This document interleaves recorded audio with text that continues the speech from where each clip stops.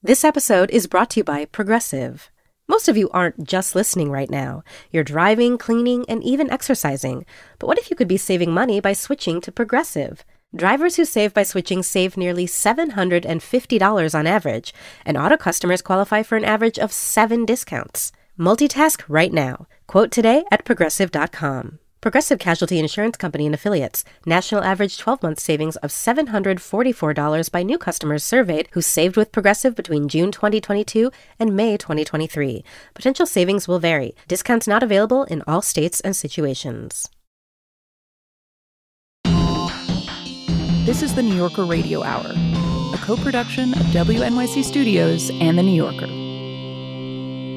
Welcome to the New Yorker Radio Hour. I'm David Remnick.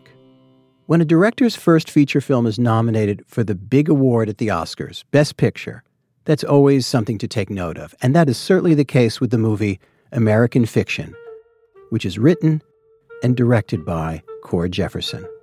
It was nominated for 4 other Oscars as well.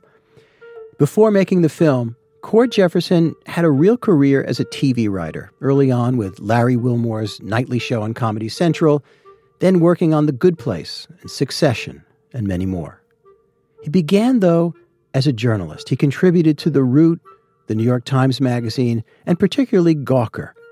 And that's how he got to know the New Yorker staff writer, Jelani Cobb. Cord Jefferson and I met almost 15 years ago when we were both part of a listserv for Black writers. And we've kept in touch over the years, encouraging each other's work and keeping tabs on what we were up to. In 2019, he was a writer for Watchmen, which was one of my all-time favorite television shows. And even though I've known him for many years, I've kept a much closer watch on what he's doing professionally and artistically since then. This year, his directorial debut, American Fiction, was released, and the film has garnered a great deal of attention and praise. American Fiction is based on a novel called Erasure, which is about a writer who's none too successful, and his name is Thelonious Monk Ellison. He's beyond frustrated with the publishing world, so he churns out a really trashy novel under a pseudonym, a deliberately offensive book full of the stereotypes that are euphemistically described as urban. And that book becomes a literary sensation. Yes, well, first of all, let me just say that all of us here at Thompson Watt are thrilled with My Pathology. It is about as perfect a book as I have seen in a long, long while. And Mr. Lee, is this based on your actual life? Yeah, you think some bitch-ass college boy can come up with that shit? No, I don't. Jeffrey Wright plays the writer Monk Ellison, and here's Jelani Cobb talking with the director Cord Jefferson.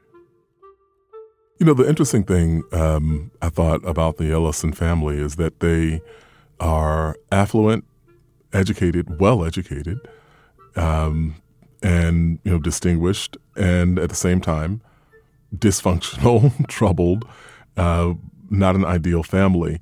And, they have problems, but none of which require a social worker. Yeah, exactly. They have a different strand of difficulty. And I thought that was really kind of well represented in the line where Monk says that, his life is, to paraphrase, messed up, just not in the ways that people think.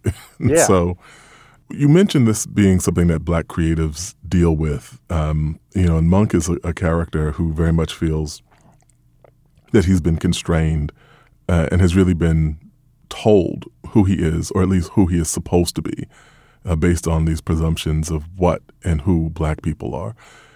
Is that something you've related to in your own creative journey? Absolutely. This was when it started when I was, a journalist. The one of the last pieces of journalism that I wrote was called The Racism Beat, and it was how I had reached this point in my journalistic career when it was like every week I was being asked to write about the latest, unarmed Black person murdered by the police, or a trigger happy, nervous neighbor, or just sort of some other white person. Or I was asked to write about, somebody saying something racist about President Obama. And it just felt like, Well, it felt spiritually degrading, right? Just to sort of like to be writing about this misery and pain over and over. But more than that, it felt like, what to write about Mike Brown that you didn't already write about Trayvon Martin, or what to write about Breonna Taylor that you didn't already write about Mike Brown, right? You feel like you're just sort of like writing stuff that is emotionally tough, but also you're sort of like writing stuff that seems like it's falling on deaf ears sometimes. That you're just like, is anybody even paying attention to what I'm saying? So when I got into film and television, it was incredibly exciting because it felt like finally, we are not beholden to any realities of the world. We're not but we can write about Black people doing anything. We can write about Black people living in fantastical, other realms, or you can write about Black people in space or in an underworld. Like whatever you want to write about, you can write about, because we are not tasked with sort of like representing the realities of the world. But I was, surprised to find, lo and behold, that it wasn't long before people were coming to me and saying, do you want to write a movie about an unarmed Black person being killed by the police? Do you want to write a movie about drug dealers? Do you want to write a movie about slaves? And it felt like, even here, even in this sort of world of fiction and fantasy, there's still a rigid perspective as to what Black life looks like and to what Black stories are. Like the primacy of suffering, I think. Yeah, exactly. Right. Exactly. And it's just like, and it's a specific kind of suffering, to your point, when you talked about sort of the problems that the Ellisons have, the Ellisons are suffering, there is tragedy in their lives, but it's just not the same rote suffering that sort of people expect. It's just like, well, wait a minute. Where's the conversation about food stamps, right? Or sort of like, where's the dangerous interaction with the police officer? It's kind of like all of these things that like we've come to expect are not there, but it doesn't mean that they're not suffering. It just means that it's a different kind of suffering, and that there's a diversity in sort of like their suffering, and just as there's a diversity in the humanity of Blackness. So I think that to me was it was something that I really could not, I guess I wasn't surprised by, but it was something that I felt like pained by. And so when I found this novel, 3 months before I found Erasure, I got a note back on a script from an executive through an emissary, not from the executive, but I got a note back from an executive that said, we want you to make this character Blacker. And that was, I said to the emissary, I said, I will indulge that note if whoever gave it to you will sit in front of me and tell me what it means to be Blacker. Mm-hmm. Tell me how to make the character Blacker, and I will have that conversation. And of course, that note went away because the person was terrified to have that conversation. And invariably, I guess the idea of that was going to be more of particular types of suffering or deprivation. Exactly. Yeah. I think for me, and I've written a whole lot of those stories myself. It's never been simply telling that story. I think it's the idea of telling that story to the exclusion of telling other stories. Exactly. Which becomes the biggest. Yeah. Exactly. That to me, especially nowadays, I think that those stories are more important than ever. I think that in a country that's actively trying to erase slavery as it was from children's textbooks, I think that it's very important to remind people over and over again that this happened and the reality of what it looked like. Black history in America now includes slavery, and it includes being the president of the United States. And between those two poles, there are many, many other stories that have yet to be told. Mm-hmm. The 40 million variations on the theme. Exactly. Let me ask you, what drew you to this novel? And of all the kind of projects that you could have taken on, what were the themes in Erasure that felt familiar to you? Well, Erasure is this very interesting sort of juxtaposition of two stories, right? Which is, it is Monk, the protagonist. It's his professional life and sort of his professional ambition, which is simply to write the kind of novels that he's interested in writing, which many of which are contemporary adaptations of classical Greek literature and classical Greek theater. And you have him sort of focused on trying to write the work that he wants to write and being told that it's not Black enough, essentially. And then that story is juxtaposed with what's going on in his personal life. But it's juxtaposed with this more complex view of Black life. It's sort of like his life and his family are what he wants to see in the world. So it's sort of like this, it's this two-handed story of like, here's the problem and here's a solution to the problem. And sort of here's what we want to see in the same novel. And so to me, I was incredibly attracted to the professional themes and the satirical themes and about the limitations that the world puts on Black creatives and Black art, and sort of the expectations that the world puts on Black art. But also on top of that, I was really drawn to the family stuff. You know, my mother didn't have Alzheimer's, but my mother died of cancer 8 years ago. And like Monk in the book, I moved home to help take care of my mother as she suffered. I have two siblings, like Monk has two siblings in the novel. We have a push and pull relationship the way that the siblings in the novel did, where sometimes we're closer, sometimes we're farther apart. We have like the father in the book. We have a very overbearing father figure who was, who we sort of lived underneath his sort of very, very high expectations, and sometimes I would say impossibly high expectations. And so the more that I read, it started to feel like the sort of Venn diagram of Monk's life and my life, all these overlaps to the point that it started to feel a little eerie as I read. So why did you choose to call the film American Fiction as opposed to Erasure? Because we were worried about what that people would confuse it with Eraser, that Arnold Schwarzenegger movie from the 90s. In the world of all the sort of reboots and remakes, we were like, well, we don't want anybody thinking like, oh yeah, I remember that movie with Arnold Schwarzenegger. I don't want to see that. That was one of the reasons. The second reason was that Erasure is a great title, but I think that you need something that feels a little bit splashier and catchier for films. Unfortunately, I just think that more self-explanatory than I guess Erasure was.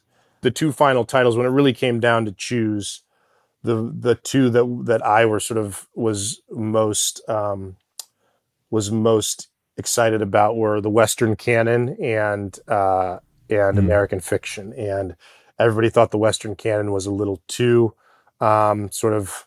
literary. It was too sort of cutesy by half. And so American Fiction was the one idea that I came in, and everybody kind of rallied around that one pretty quickly. Mm-hmm. So you have an astounding cast for this film, and it's kind of an embarrassment of riches. Yeah. You have in this cast Jeffrey Wright, Tracy Ellis Ross, Issa Rae, Sterling K. Brown, and the great Leslie Uggams, and just to name a few of the people. Yeah. Can you tell me about how that cast came together? I know that Jeffrey Wright was your first choice for Monk. Yeah. So I started reading the novel with Jeffrey's voice in my head. That's how early I started thinking of him for the character. And I thought that our luck was over once we got Jeffrey. I thought, well, we got our first choice, so everything else is going to be our sixth, seventh choice. And then we started getting word, like, actually Issa Rae said yes. Sterling K. Brown said yes. Eric Alexander said yes. Everybody was very excited to work with Jeffrey. Jeffrey legitimized the movie in a very real way. It was no longer just a good script and a director who had never directed anything before. It was Jeffrey Wright's involved, and that was like caused people's ears to perk up a little bit. Here you go. Right. Yeah. Wait a minute. Why are these books here? I'm not sure. I would imagine that this author, Ellison, is Black. That's me. Ellison. Yeah. He is me, and he and I are Black. Oh, bingo. No bingo, Ned. These books have nothing to do with African American studies. They're just literature. The blackest thing about this one is the ink. I don't decide what sections the books go in, and no one here does. That's how chain stores work. Right. Ned, you don't make the rules. But then what they told me, a lot of them was that it was the script and it was the characters. John Ortiz, who's wonderful. Who was amazing in the film. Yeah, he's wonderful as Arthur, who plays Monk's agent. He told me that he'd read the script, and then he called his agent and he said, wait a minute, what part do they want me to play? And his agent said, they want you to play Arthur, the book agent. And he was like, they want me to be the book agent? he said, it was the first time that somebody had just come to me and said, like, we just want you to be a guy. We don't want you to talk anything about, it's nothing about being Puerto Rican. It's nothing about being sort of like raised in the projects in Brooklyn or whatever, or sort of like your tragic childhood. It's just like, yes, you're Puerto Rican, but you're just a guy. That's not coming up. We talk about it all the time. Black actors are just not utilized in the ways that they could be. And not black actors of color are not utilized in the ways that they should be. We talk about it every year. They're underrepresented. They're underutilized. They're asked to play the same sort of parts over and over and over again. I say to everybody, look at what happens when you give these characters real roles. Look at the kind of actors you can get for these parts. The writer and director Cord Jefferson, who made the film American Fiction. He's talking with Jelani Cobb, and their conversation continues in just a moment. This is the New Yorker Radio Hour.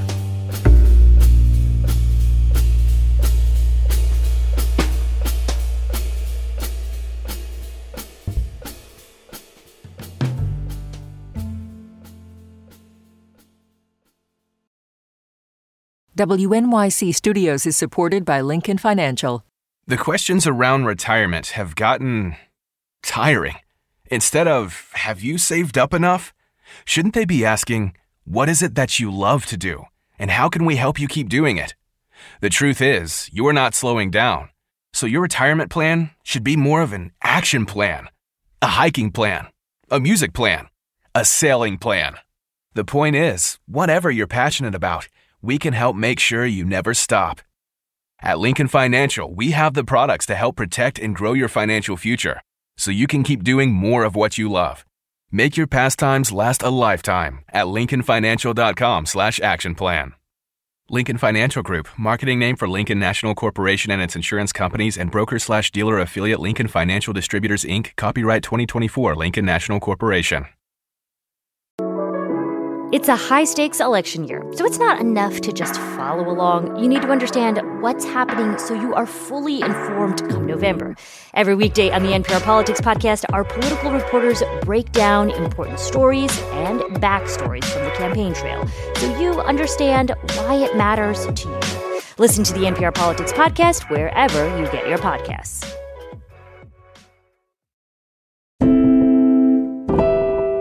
This is the New Yorker Radio Hour, and we'll return now to a conversation with Cord Jefferson. He's the writer and director of American Fiction, which was just nominated for 5 Academy Awards, including Best Picture, Best Actor for Jeffrey Wright, and Best Adapted Screenplay. Jefferson is speaking today with Jelani Cobb, a staff writer at The New Yorker.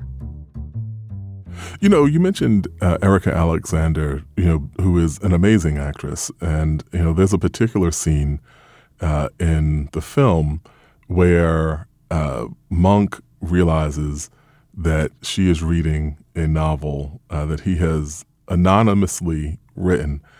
And he has this really incredible reaction. And I wondered, what you were thinking about as you directed that scene, how that came together, because it really is a kind of striking confrontation on multiple levels between Monk and Coraline, who is Erica Alexander's character. Monk is a very pugnacious guy. From the very beginning of the movie, he's arguing with his students, his colleagues, his family. This is a guy who steamrolls everybody in his life. He's arrogant. He's frustrated, and he's angry because he's so frustrated and wounded. Because sort of up until that part in the film, Monk very frequently just gets away with yelling at people and being arrogant and rude. I knew in that scene I wanted somebody who could really stand up to him and sort of be formidable in the way that he's formidable. And Eric Alexander was one of the reasons why I wanted her for the role, was because she is a formidable woman. She's age appropriate. She's not, it's not. I didn't want to do the Hollywood thing where we're getting women in their 20s and 30s for a guy in his 50s. She's somebody who has lived experience, who's smart, who's intelligent, and who can sort of serve as the other side of this argument too, which is that I didn't want it to be like respectability politics, pull up your pants movie. that sort of this is good black art and this is bad black art. And so I think that showing somebody in that scene also who is smart, who's accomplished, who's a lawyer, a professional person, the way that Monk is a professional person, who we understand has a good rapport with Monk, who likes this book that Monk hates, who sees value in this book that Monk hates, who sort of sees it as being art when Monk sees it as being garbage. I think that to give voice to that was incredibly important for the movie to not feel like it was scolding certain kinds of blackness or scolding certain kinds of black stories. Another scene that I think is incredibly important to the film and to that end is the scene where him and Santara sort of butt heads and discuss their sort of like different ideological opinions. Yeah, Santara is the author of the novel that that kind of sends him on this spiral in the first place. Yeah. Exactly. And so it also sort of allows us to see what happens when Monk is sort of not honest with the people in his life, and sort of how that facade and that dishonesty are sort of leading him on this dangerous path toward, toward a life that his father led, which is one of constant lying and constant hiding, and ultimately, a very, very tragic end. So you mentioned tragic end. It's important to note in the course of this conversation that this film is a comedy. It's a satire. Yeah. And it is a tremendously funny one. Thank you. One where, I laughed, throughout the movie. The people in the audience at the screening where I saw, laughed at it a lot. I had a really interesting conversation with a person who said that they laughed at it, who works in publishing, they laughed at it despite the fact that they thought they might have been the butt of the jokes themselves. So I'm curious about what goes into grappling with the weighty themes that we've been talking about, for the past however long, and also presenting that in a way that makes people laugh. Despite sort of like the tenor of things in the year 2023 and 2024, I think that race is actually really, really a fertile target for laughter. On the one hand, race is not real. We've read enough and there's enough scientists who've told us enough to understand that race is a social construct, that there's no basis for it in biology, and that we are kidding ourselves if we think that it's real at all. That being said, race is also incredibly real in that we've constructed our institutions and our societies believing that it is real. And so on the one hand, race is not real and insignificant, and very real and incredibly important. Sometimes life or death depends on race. And so to me, that inherent tension and absurdity is perfect for comedy. I grew up in a household in which my dad played a lot of Richard Pryor vinyl. And I watched Ditto. Hollywood Shuffle over and over, and in which sort of we watched Eddie Murphy and sort of a lot of these like great Paul Mooney. Earth to save itself. Have you noticed it's been fighting back with the earthquakes and the rest of the stuff? It's fighting back. It don't worry about that. Worry about people, each other. Can't worry about the animals or anything else. Something with 4 legs and got teeth. It'll be fine.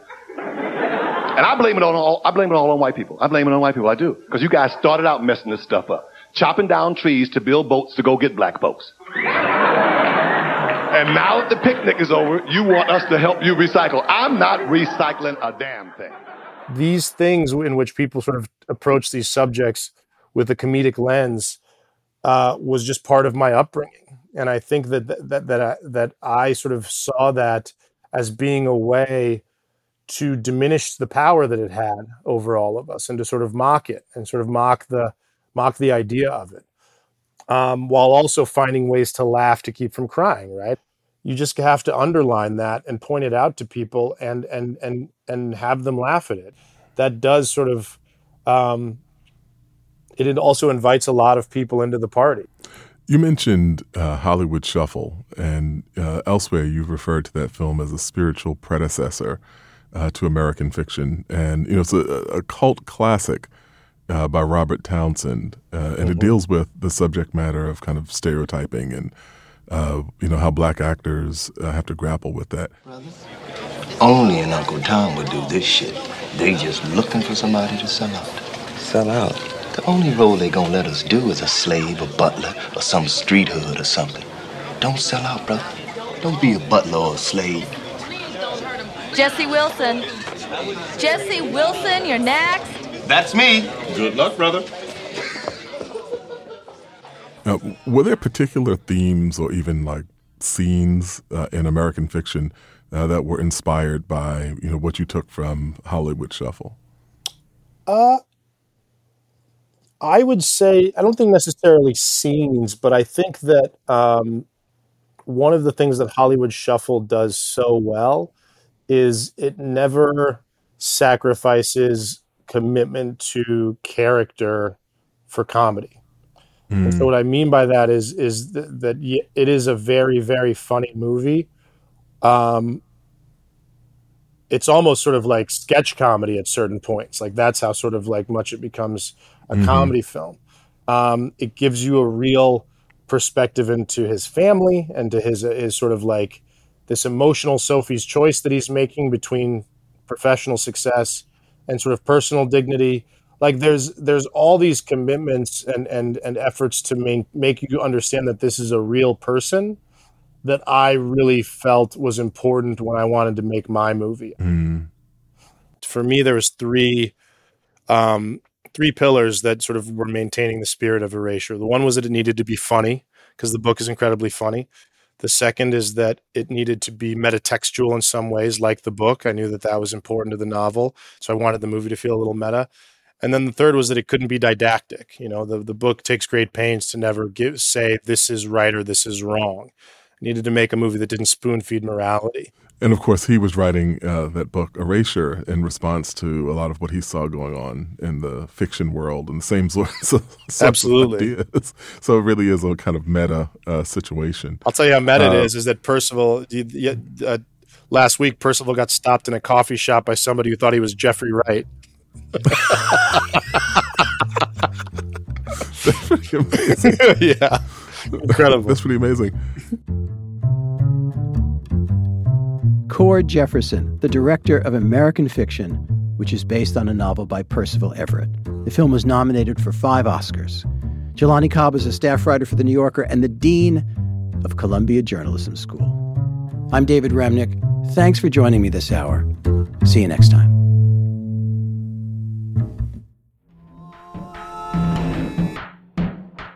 The New Yorker Radio Hour is a co-production of WNYC Studios and The New Yorker. Our theme music was composed and performed by Meryl Garbus of Tune Yards, with additional music by Louis Mitchell. This episode was produced by Max Balton, Adam Howard, Kalalia, David Krasnow, Jeffrey Masters, and Louis Mitchell, with guidance from Emily Botine and assistance from Mike Kutchman, Michael May, David Gable, and Alejandro Deckett. The New Yorker Radio Hour is supported in part by the Chirina Endowment Fund.